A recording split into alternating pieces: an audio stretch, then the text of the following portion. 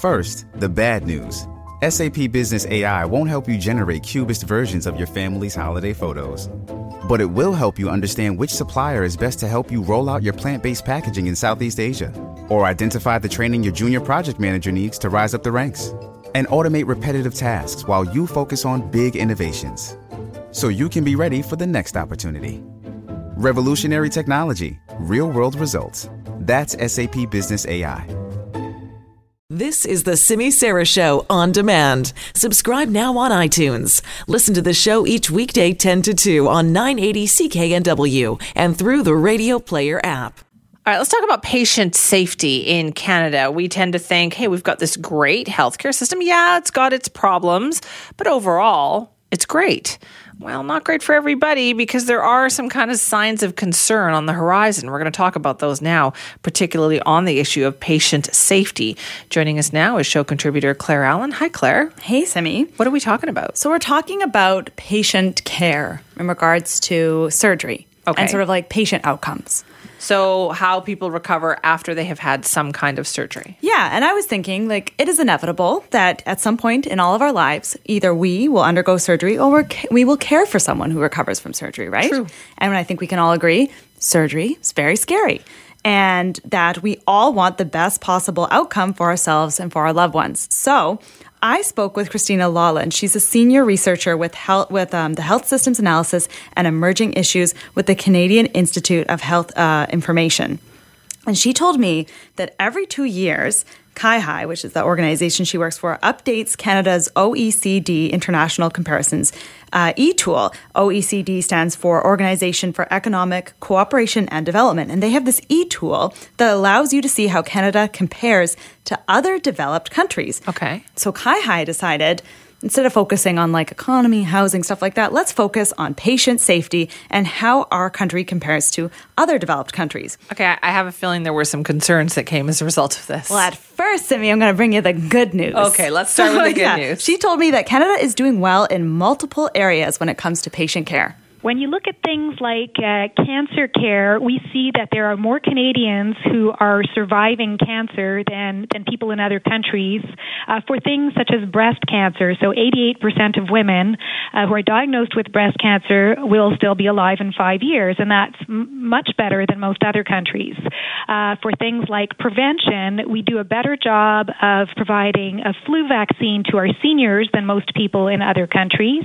And Canada does better in some aspects of healthy living, like we smoke less, we report eating more fruits and vegetables, and overall we report being healthier and feeling healthier than most people in most other countries. Okay, well, that's very good. Great news, right? Yeah. Everything is great, except for there is another side to the information that they found. So according to CIHI, the OECD International Comparison e-tool found that Canada performed below the international average in 4 out of 5 patient safety indicators. And Simi, one of the areas that needs improvement is quite disturbing. For one of those indicators in particular, it's on foreign objects left behind after surgery. And that is something that should never be occurring. But we found that between 2016 and 2018, more than 550 patients receiving surgery had a foreign object, such as a sponge or an instrument, left behind after surgery. Ew, Claire. I know. So gross. What a nightmare to have a foreign instrument left inside of you after surgery.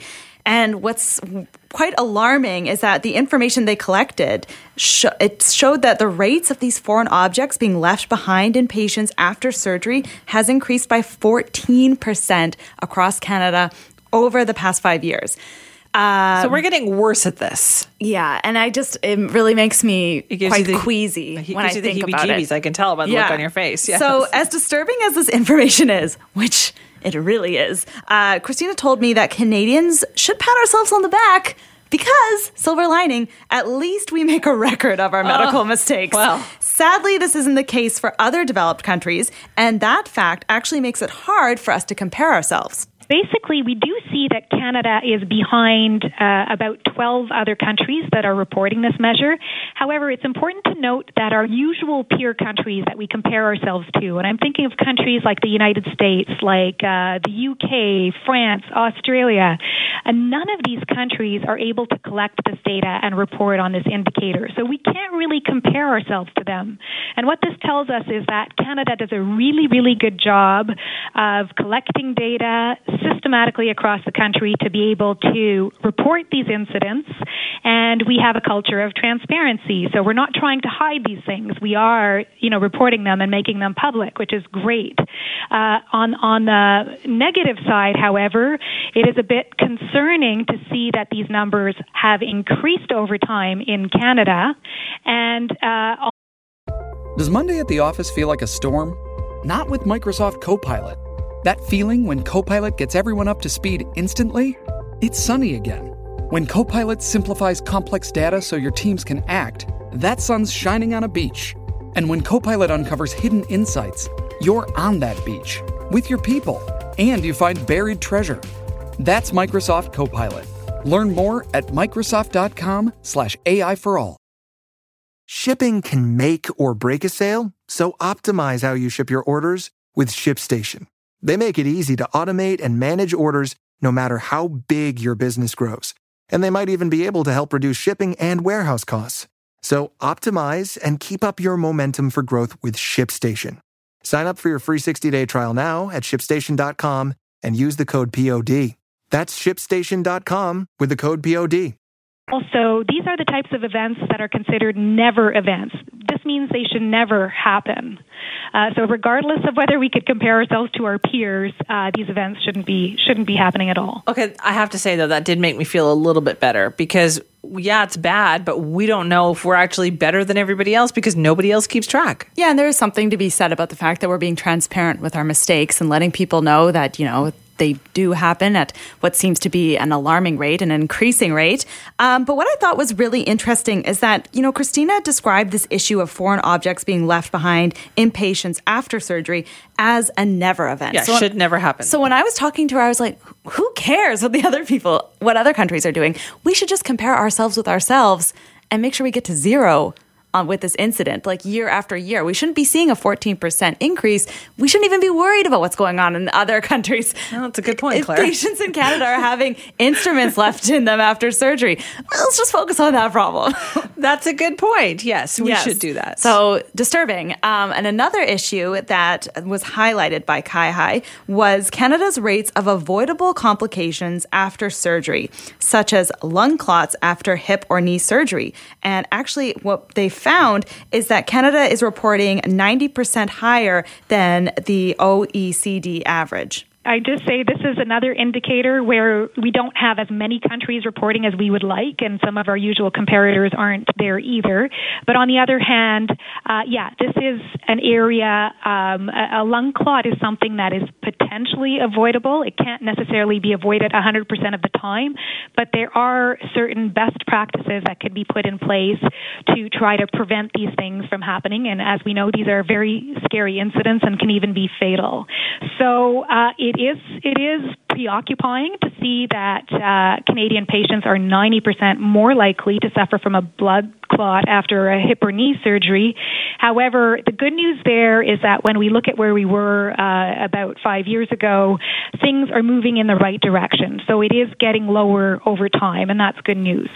See, there you go, Claire. More good news. So that's good news, but the instruments being left inside people is increasing. So I'm still looking back at that information and shaking my head.